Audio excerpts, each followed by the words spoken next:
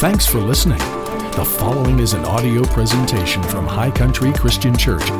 For more information, please visit www.highcountrychristian.com. Well, I want to continue today a multi-part message that we started last week titled Your Church.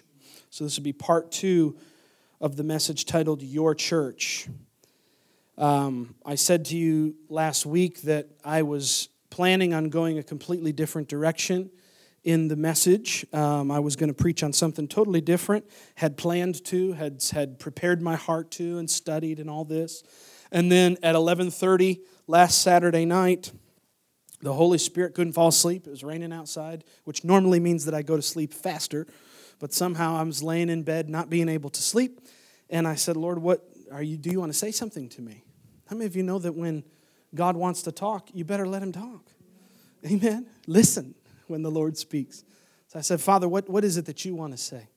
And so He began very quickly to unpack this message, and I said it's a multi-part message. It's going to take a few weeks to get it out. So how many of you are trusting the Lord with me this morning? I've not taught all these things this way before.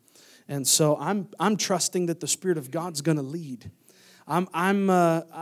I love to plan. I love to have, an idea that we can run after and say, okay, this is where we're going and this is what the plan is. But I've found that sometimes God wants us to walk by faith. Amen. Those who have preached before, you may be able to attest to this. Sometimes God will change your message while you're sitting on the front row waiting to get announced to come up and start speaking. And it's okay when He does that. Amen. Why? Because we want to hear from heaven. We want to know what God is saying right now to His people. Amen. Are you awake this morning? Okay, good. Pinch your neighbor. Say he's talking to you. Hallelujah. So we want to talk about this message which we've titled Your Church, building the local church together to see the transformation of communities, regions, states, and nations. I said this to you last week. Nothing happens in the nations unless it happens in the local church first. Nothing significant in the kingdom of God can happen in the nations unless the church be hearing from heaven. Amen? You are God's catalyst of change for the nations. Do you realize that? God's not going to just invade and do whatever He wants to do in a nation. He mobilizes His people to do those things. It's interesting to think that God can't or won't do anything in the earth unless He inspires His church to do it through. We have the responsibility of partnering with the Spirit of God to see change happen in the world around us. And it begins right here. It doesn't just happen. I mean, I love Peru. I love One Nation, One Day, and it's going to be a powerful conference. How many of you know if the local church didn't mobilize, stuff like that couldn't happen? Amen. It's got to happen here so that it can happen there. Amen. So we started talking about this concept called Your Church, and I want to do just a quick moment or two of review for those who didn't have the benefit of being with us last week. We talked about the local church. We said that the local church is the most important thing on God's agenda. Sometimes it makes people uncomfortable when I say that, but it's still true. The local church is the most important thing on God's agenda. Well, what about missions? Well, what about this? What about that? What about this initiative? What about that initiative in this program? All that stuff's good, but it happens in and out of the local church. So the local church is the primary objective of God in the earth, and we get to take part in the purpose of God when we commit to and partner with the local church that He has called us to. Amen. There's a reason that we called this Your Church. There's a reason that we called this series Your Church. Why? It's because your church is the place God called you to be, and that's where you need to be a part of. That's where you need to be connected. Amen. So we're taking part in the purpose of God when we commit to His church. We said that the body of Christ does not exist for the local church, but the local church does exist as the expression of the body of Christ in the earth. The body of Christ doesn't exist for the sake of the church. The church exists for the sake of the body of Christ. Anytime the body of Christ gets bigger, God makes sure there's a church somewhere for the body of Christ to connect and be a part. Amen. Everywhere, you see it all through the New Testament. Every time something big would happen in an area, somebody would start a church. Paul would go up the road to Ephesus and, hey, I found some believers here. You go read about it, Acts chapter 19. Paul finds believers in Ephesus. There was 12 of them. And Paul said, have you been baptized in the Spirit since you believe?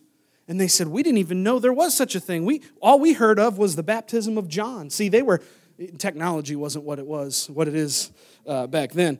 And so all they'd heard was the message John the Baptist preached years and years and years earlier. And so Paul gets the opportunity to fully lead them to Christ, to baptize them in the Holy Spirit, and guess what? Plants a church. Did you know that the church in Ephesus became the world's first megachurch? At the time Timothy took over the church at Ephesus to pastor, there was somewhere between 50 and 90,000 people in the church at Ephesus. So don't get mad at Joel Osteen for having a big church. Ephesus had one a long time ago. Okay? Amen. Don't get mad because I said Joel Osteen.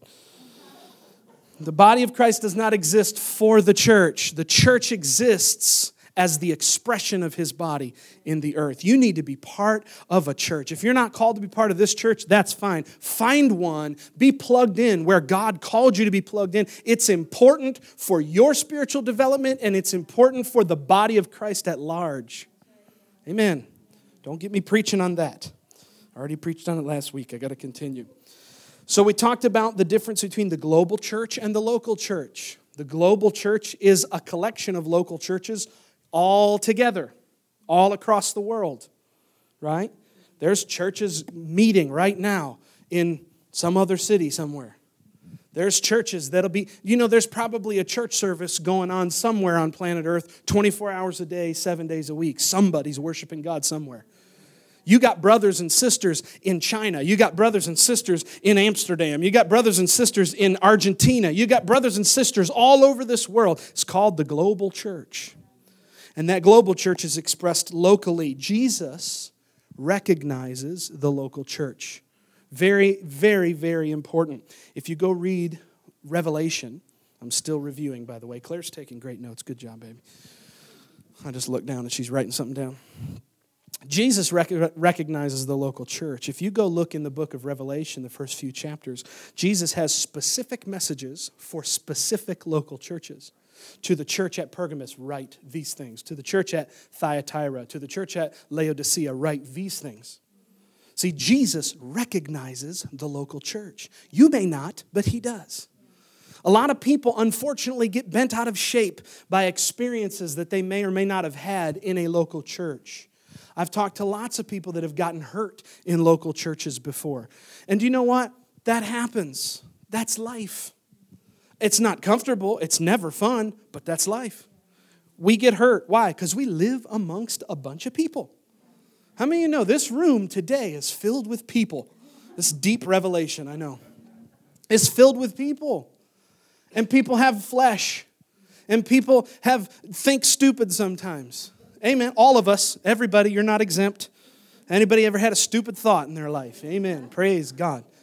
No, we're all human. We're all subject to frailty. We all have tempers sometimes. We all say stuff we wish we could take back. So people oftentimes get hurt by one another unintentionally or intentionally. Either way. Sometimes what happens is that people have had a bad experience, and so they want to say, church isn't for me. The local church is not for me. But they don't realize the disservice that they do to themselves when they take that approach. Jesus recognizes the local church. You and I should too. And I'm sorry if you've been hurt before. I'm sorry if you've been hurt. I've been hurt too. I've been going to church since I was born. Okay? I have. Technically before I was born, I was in a church. Amen. My mom was on the worship team, pregnant. Okay? I've been there. I've been with you. We don't want to hurt you. And I'm sorry if you've been hurt before. But don't cancel yourself out of the will of God. Don't let offense box you out of what God's best is for your life. Amen? Recognize the local church. Don't become offended. Don't become disenfranchised. Amen? We also said that you are not the local church. We are. Right? That was another thing that we touched on last week.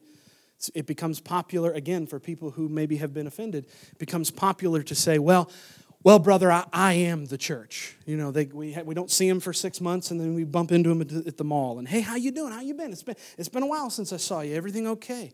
You haven't been to church in a while. Well, you know, brother, I am the church. No, you're not. Amen. No, you're not. We are the church. We can't make the argument anywhere biblically that any one of us is the church, although together we are the church. Amen? So don't fall into that deceptive trap. All right. Man, I got to hurry up. Holy smokes.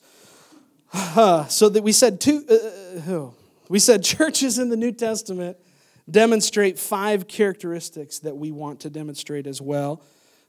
We said, number 1, a sense of priority and value. The early church prioritized and valued what God was doing in their midst. So much so that the book of Acts says they went to church every day. Amen? Every day. Don't get nervous. Somebody said, they're making changes at that church. I don't know. No, don't get nervous. Number 1, a sense of priority and value. Number 2, faithfulness. Everybody's favorite word, faithfulness.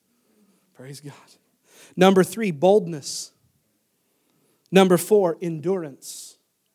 And number 5, love. Those 5 things the early church demonstrated. Now there's more than 5. You can go in the Word and find additional things that they demonstrated, but these 5 are what the Spirit of God pointed out to me. Priority and value, faithfulness, boldness, endurance, and love. We covered the first 2 last week, sense of priority and value and faithfulness. We said from the book of Acts chapter 2 that the church at Jerusalem was a selfless group of people. They valued their life together as a church, and because of that, they prioritized it. Right? You won't prioritize what you don't value. All right? Think about that. You won't prioritize what you don't value. If you value hot dogs, you're going to prioritize them. You'll go drive miles out of your way to get a good hot dog if it's something that you value. Or a good cheeseburger, or a good insert your favorite food into that statement. What you value is what you prioritize. Hence, this reality. We can tell what you value by what you prioritize. We can tell. It's obvious to the world around us what we prioritize. Amen. I'm going to say something controversial. Are you ready? If you prioritize or if you value jet skis over church, we know it. Right?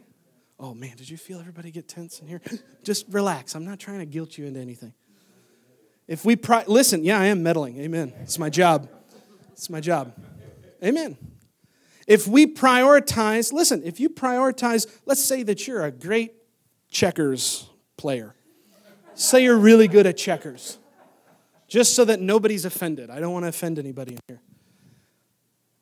If you prioritize checkers, then it tells us that you value it.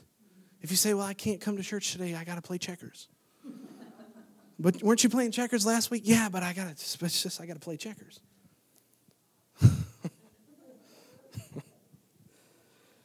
What you prioritize is evidence of what you value. And here's the reality. Here's why I'm saying this. Because it's important that we value what God values. God values the local church. He values what He does here. He values what He does at other local churches. This is not an arm-twisting kind of sermon. I'm not here to try to get you to do something except be obedient to what God has said in His Word about the church. Amen? Again, if you're called to be a part of this church, then man, we need you. Amen? If not, go where you're supposed to be and give your pastor a hug and say, what do you need me to do, Pastor? Amen. Oh, a lot of great hearty amens this morning. Glad that you're with me. Glory to God. It's important that we value what God values. We talked about Hebrews 10, verse 25 is a lengthy review, but I want you to get it. We talked about Hebrews 10:25. Do not forsake the assembling of yourselves together, as is the habit of some. You see, what we forsake, the word forsake there means to abandon. What we abandon, what we forsake, may start out as a once-in-a-while kind of thing, but if we leave it unchecked in our lives, it will become a habit. It will become the manner of some. You see where it says there, do not forsake the assembling of ourselves together, as is the manner of some. It starts as an isolated event. It becomes a habit if we're not careful. It becomes a culture and a lifestyle.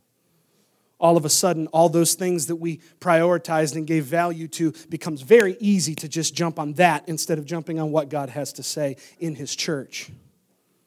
And you don't want to be there. You don't want to let it become a habit. Amen. There's things I like to do, but I don't like to do them more than coming to church. I said this to you last week. It's not a surprise to my family when I say, it's Sunday morning, we're going to church. They don't, bowl over and go, no way, we didn't see that coming. No, this is what we have decided to prioritize in our lives. Amen? We said that the word assembling means a complete collection.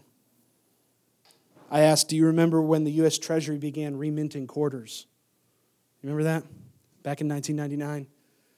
Every quarter now had a state on it, on the very back. And my grandmother, maybe your grandmother did the same. My grandmother bought me a map with the little cutouts so that I could collect all the quarters and put them in the map. Anybody else have a map besides me? What happens when you collect 49 quarters and you're missing Montana? What do you have? You have a collection, but you don't have a complete collection. 49 out of 50 isn't 50. What happens when you and I get to the place where we prioritize a bunch of other stuff ahead of the plan of God in our church? We have a collection, but it's not complete because it's missing you or it's missing me.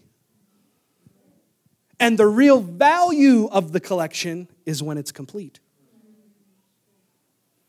The complete collection, the value of it jumps up incredibly when it's complete. Amen. What happens when you're not here? We don't want you to disconnect your heart from what the Lord's doing. I'm not talking about when you go on vacation. Okay, I get it. We got to go on vacation every now and again. Nobody's looking for perfect attendance. That's not what this is about. It's about keeping your heart connected to what God is doing and not prioritizing a bunch of other stuff ahead of that. Jesus said, seek first the kingdom of God and His righteousness. And everything else that we worry about trying to get done gets done for us by grace when we prioritize the kingdom ahead. Amen? Glory to God. So, I got a few minutes left to preach today's message to you. We talked about, again, that was a sense of priority and faithfulness was last week. Today we're going to talk about boldness. Go to Acts chapter 4, verses 29 and 30. Acts chapter 4, verse 29 and 30. Are you doing okay this morning? Are you going to help me preach today? All right. Acts chapter 4. This, of course, comes at the tail end of Peter and John being arrested by the Sanhedrin and beaten and questioned for preaching the gospel. They were threatened because they preached in Jesus' name. And after they were released from the jail that they were in, after the Pharisees let them go, the Bible says they returned to their own company. And what is the first thing they do? Have a prayer meeting. Isn't that awesome? They get beat up for their faith. They get told, don't ever preach again in Jesus' name. Now we're going to whip you and flog you. And then they go back to their people. And instead of having a meeting about how can we disband, they have a meeting to pray. Isn't that amazing? That's the endurance piece. We'll talk about that next week. So, Acts chapter 4, verse 29, we pick this up. And here they're in the middle of a prayer meeting.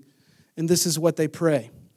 Now, Lord, look on their threats, and grant to your servants that with all boldness they may speak your word, by stretching out your hand to heal, and that signs and wonders may be done through the name of your holy servant, Jesus. And when they'd prayed, the place where they were assembled together was shaken. How many of you are glad when God answers? when he shows up. Glory to God. The place they were praying was shaken, and they were all filled with the Holy Spirit, and they began to speak the word of God with boldness. What are we talking about today? Boldness. Amen. It wasn't a trick question. What are we talking about today? Boldness. It's a key element to the church being who the church is called to be. You and I are called to be bold in this world. We're not called to be timid. We're not called to be shy. We're not called to blend in.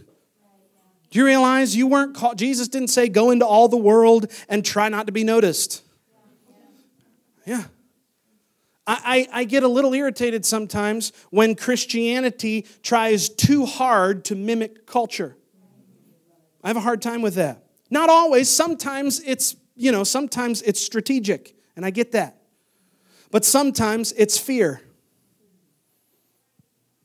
Sometimes it's fear. Sometimes we try to go into all the world and just, kind of schmooze everybody into the kingdom. Like a used car salesman. Well, try Jesus for a little bit. Just try him on. Why don't you take him for a test run? Yeah? You ever seen that kind of stuff? Try Jesus. Well, let's get in him and go around the block a few times. See if you like the way he handles. If you don't, there's other cars you can try. That's not what we're called to do. We have to recognize that the gospel is confrontational. I didn't say mean, I said confrontational. It confronts sin with righteousness. It confronts sickness with healing. It confronts depression with joy. Whatever the gospel is confronting, it's confronting so that it can improve whatever it's confronting. If you're dealing with somebody who's sick, the confrontation is you need to be healed, and I can help you with that. Right? If you're confronting sin, we're not bashing the sin. We're saying there's righteousness here that's way better than what you're living in. So let me confront where you're at with the answer that God has for the problem that you're dealing with. Can you all talk to me this morning? Amen. The gospel is confrontational by nature. You are never going to get rid of that reality.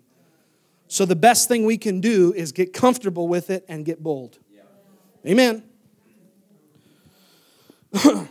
Now, in this verse, they're praying, asking God for boldness.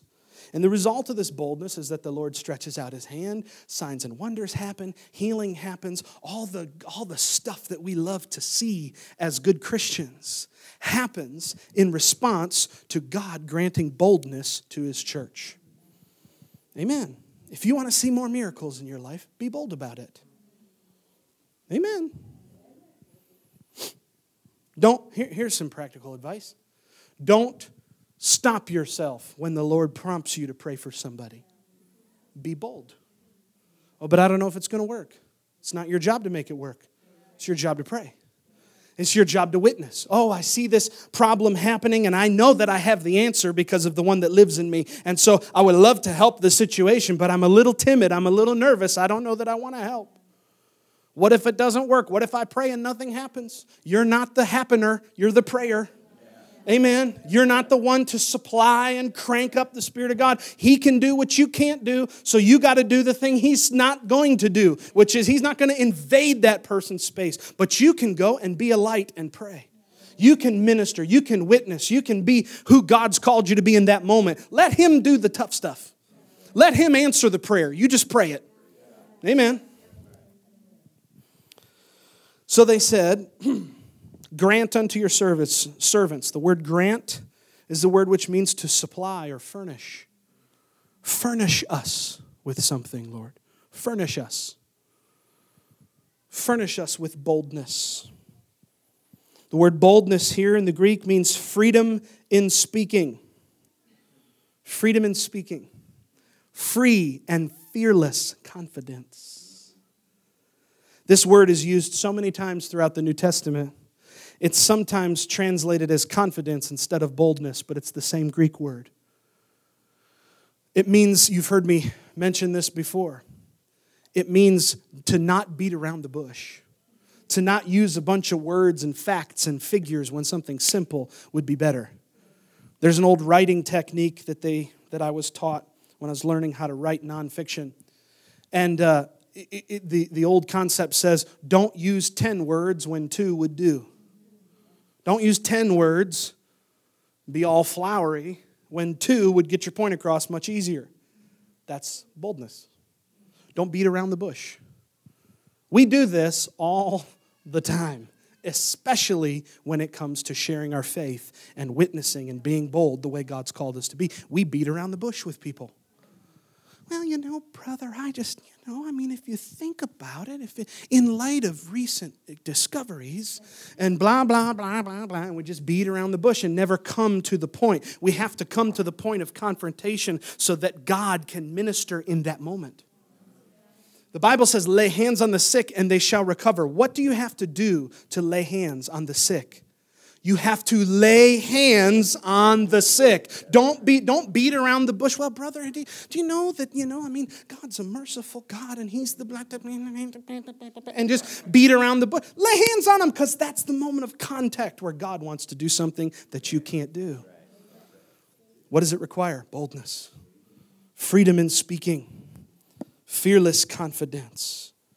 Boldness is what we're after. Go with me to 1 John 4.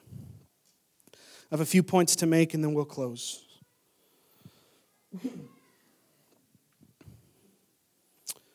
1 John chapter 4, verse 17. 1 John 4, 17. You doing okay?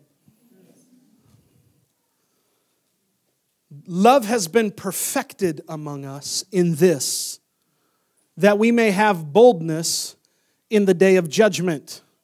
Because as He is, so are we in this world. Glory to God. As He is, so are we in this world. Make it personal. Say this. Say, as He is, so am I in this world. One more time. As He is, so am I in this world. You say that enough times, you believe that, it will get in you. And when that reality that as He is, so are you in this world, when that reality gets in you, something happens. Something that you couldn't manufacture happens. Boldness starts to rise up.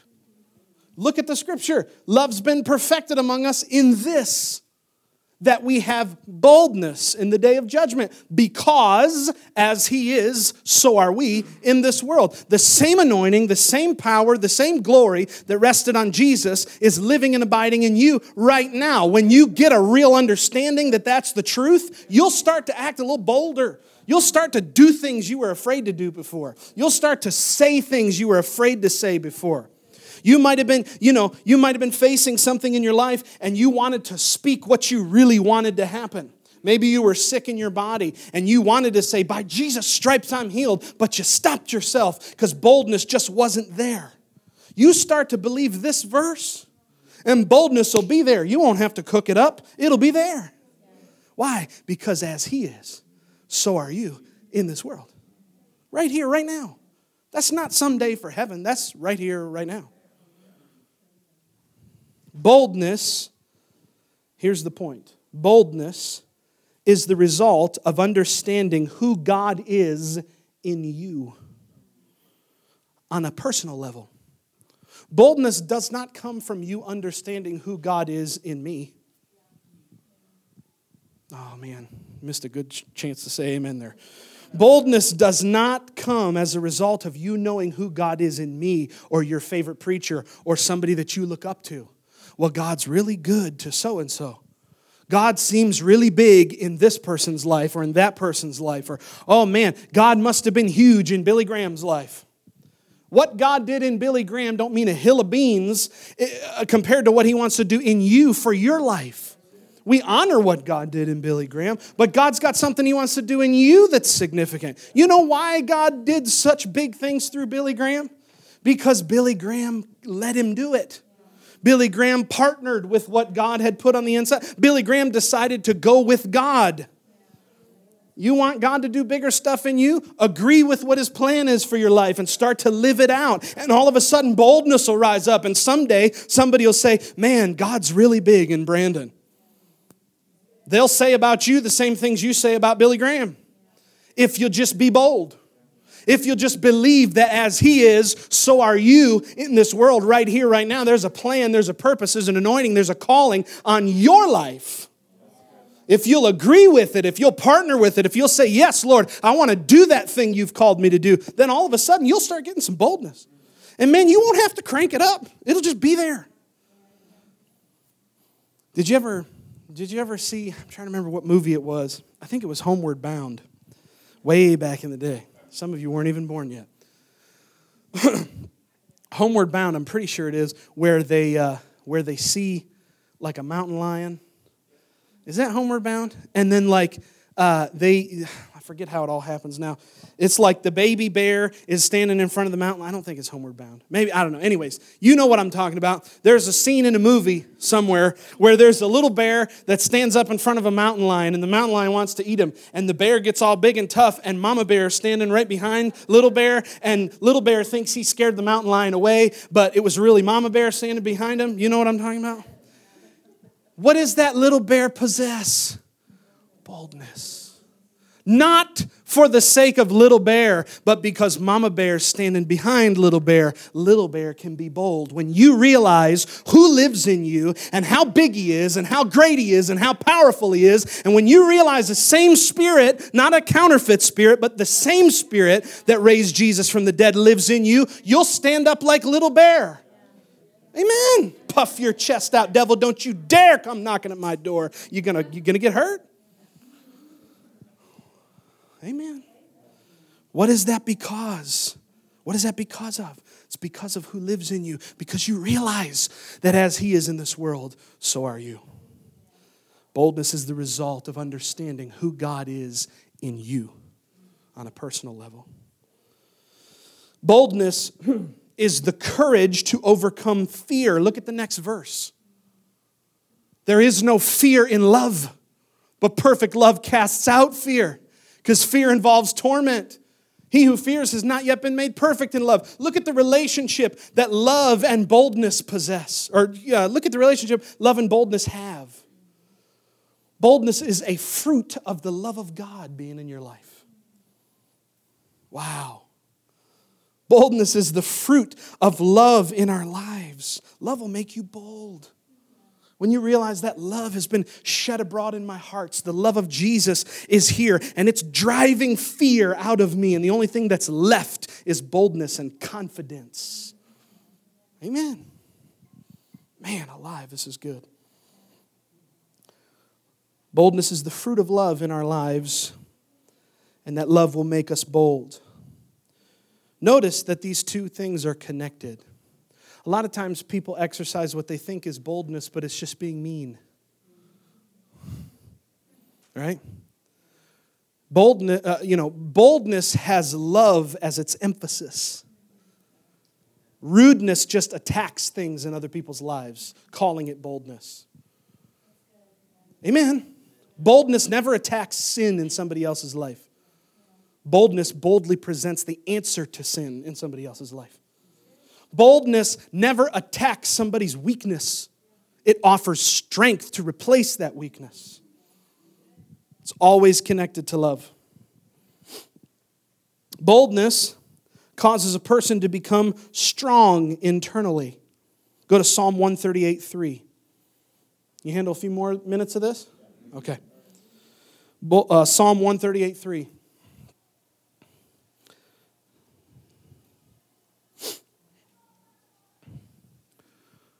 Psalm 138, verse 3. This is amazing.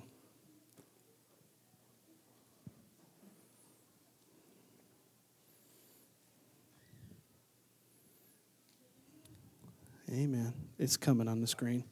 That's all right. Check this out. In the day when I cried out, you answered me and made me bold with strength in my soul. Wow, what a cool promise. What a cool promise regarding boldness. Boldness will make you strong internally. It'll make you strong internally. In the day when I cried out, you answered me. How did you answer me? You made me bold with strength in my spirit. Let me say it to you this way.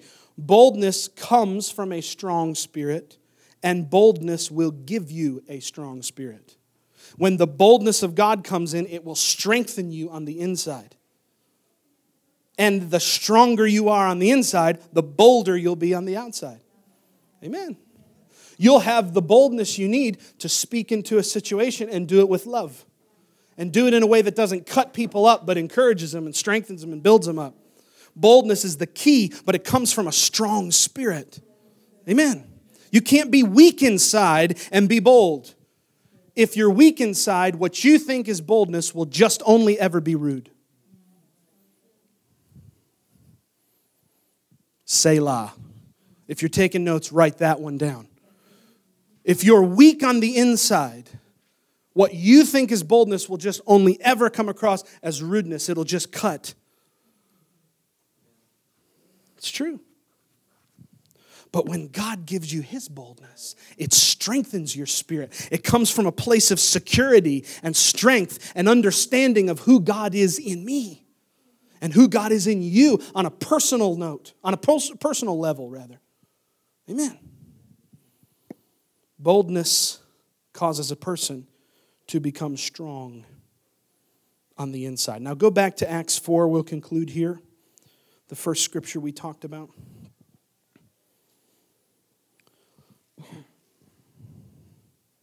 Acts chapter 4, again, verse 29. Look on their threats and grant to your servants that with all boldness they may speak your word. The early church understood that boldness would be essential in order for them to fulfill the Great Commission. Boldness was an essential piece of the puzzle for them to fulfill the Great Commission. Why is that? It's because they were dealing with persecution. They were dealing with people who were contrary to them and opposed to them, right? Look at how this reads. I want to make this final point, and then we'll close. Now, Lord, look on their threats and grant to your servants that with all boldness they may speak your word. Look at the beginning phrase of that, the very first few words. Lord, look on their threats. Look on their threats. They didn't say, or they weren't asking God to make the threat go away. They were asking for more boldness. I want you to think about that for a moment. They weren't asking God, Lord, make the threats go away. Lord, make the Pharisees stop hating us so much. Lord, make the rulers stop picking on us so much. They didn't ask for that. These are New Testament, New Covenant Christians. Good, strong. The Apostle Peter is in this group that's praying this prayer. Right? He didn't say, Lord, please stop the bullying. Stop the bullying coming from the Sanhedrin, Lord. Those guys are mean. Every time we say Jesus loves you, they put us in jail. Lord, stop that. Cause that to stop. They didn't ask that. They said, Lord, our boldness has to come up.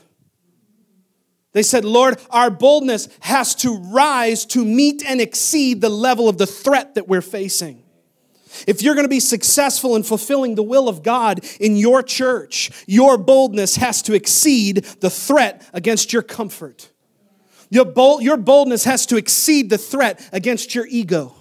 Your boldness has to exceed the threat against what looks comfortable and feels comfortable around you. You and I have got to get to the place where our boldness comes up beyond our fear of people's opinion. Come on.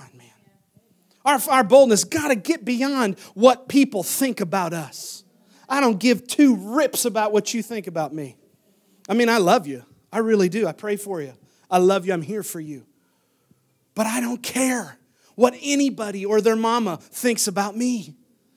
My sole job, my goal is to do His will. to be bold in what He's called me to do. And if there's threats against that, if my ego gets tested, if when my character comes under attack, when whatever comes against me that's going to come against me, it's my only goal to stay bold and say, Lord, let my boldness rise above that thing that threatens my ego or that thing that threatens my comfort level. Let it come above, Lord. That's what I'm after. My testimony's under fire, God. I'm not going to ask Him to turn down the darkness. I'm going to ask Him for strength and boldness to crank up the light. We don't run around yelling at how bad the darkness is. We shine the light into it. The Bible says in John 1 that the light shined into the darkness, and the darkness could not comprehend it, could not overcome it. What's in you is so much greater than the threat of what's against you. Your boldness has got to rise up so that you can outshine the thing that's coming against you. That's what the church prayed for. Lord, look at their threats. Look at them, Lord. The threats are getting worse. The darkness seems to get darker. I don't care. Give me boldness to shine brighter in the face of persecution. Give me boldness to shine brighter when my ego comes under attack. And still do it in love. Still do it with a smile. Still do it with a God bless you. Jesus loves you. We love you. Your life counts. Oh, they talk bad about you in the supermarket. Who cares? Oh, somebody thinks you're doing church the wrong way. Who cares?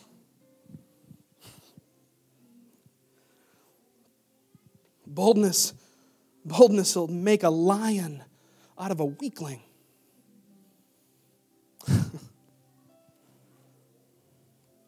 Boldness will take a weakling and make him a champion. Peter was afraid the night before Jesus was crucified. He was so afraid to be associated with Jesus that the Bible says he denied the Lord 3 times in front of a girl the age of my daughter. He was so threatened by that little girl's opinion, by what that little girl was saying to him. It so threatened Peter. And he had no boldness. He fell to pieces. Denied the Lord angrily 3 times. You know the story. The rooster crowed. Peter wept bitterly. Said, I failed the Lord. But then something happened. After Jesus rose up from the dead, the disciples were out on the lake and they saw a man on the beach cooking fish. And they recognized it was Jesus. And Peter, the Bible says, jumps out of the boat and swims to shore. History and what we know about that time period suggests that Peter was probably naked because they used to fish naked because of how hot it was on the Sea of Galilee. And Peter, despite his nakedness, without fear, runs to Jesus. Jesus looks at Peter and says, do you love me? Lord, you know I love you. Feed my sheep. He asks the second time, Peter, do you love me? Lord, you know that I love you. Feed my sheep. Then he asks him one more time, Peter, do you love me? Peter finally just says, Lord, you know everything. In other words, you know everything there is to know about me. I can't hide anything from you. My frailties, my imperfections, I denied you 3 times. Peter denied Jesus 3 times, so Jesus restored Peter 3 times. Peter, do you love me? Peter, do you love me? Peter, do you love me? Finally he said, Lord, you know all things. Not 45 days later, Peter's in the group in the upper room. 120 people packed into a room like this. No windows, no doors. Seeking the Lord, praying, Lord, what do we do now? What do we do now? All of a sudden there comes from heaven a sound as of a rushing mighty wind, and it fills the whole place where they're sitting. And upon each one of them appears tongues divided as of fire. And they all were filled with the Holy Spirit, and they began to speak in other tongues. And Peter, the Bible says, this upper room experience spills out into the streets. And Peter stands up amongst them in the face of the same people he denied Jesus in front of just a few weeks earlier. In front of all those same people, in front of all those same priests, in front of maybe that little girl was there that day. We don't know. In front of that same group, Peter stands up, anointed by the Spirit of God, and preaches a message that causes 3,000 people to get saved in one altar call. Boldness will make a champion out of a weakling. Boldness will take a Jesus-denying guy and turn him into the world's first mega evangelist. Boldness will take what God's deposited on the inside of you and bring it to the surface at the right time so that somebody can find Jesus.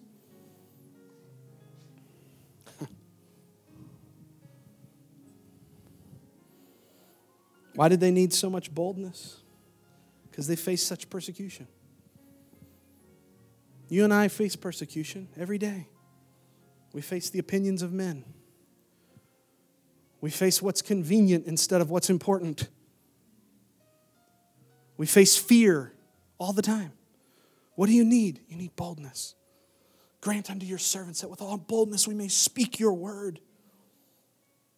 Stretch forth your hand to heal, that signs and wonders may be done. Lord, if we're going to change this community, we need some boldness to do it. We can't fear what people think. They were surrounded by hostility. Their answer was for more boldness, but God knew that they would also need something to go along with boldness. The companion of boldness, you know what it is? Endurance.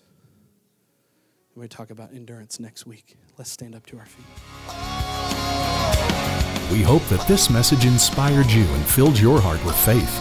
If you would like to visit our church, check out www.highcountrychristian.com for service times and location information. Thanks again for listening to this audio presentation from High Country Christian Church, where Jesus loves you, we love you, and your life counts.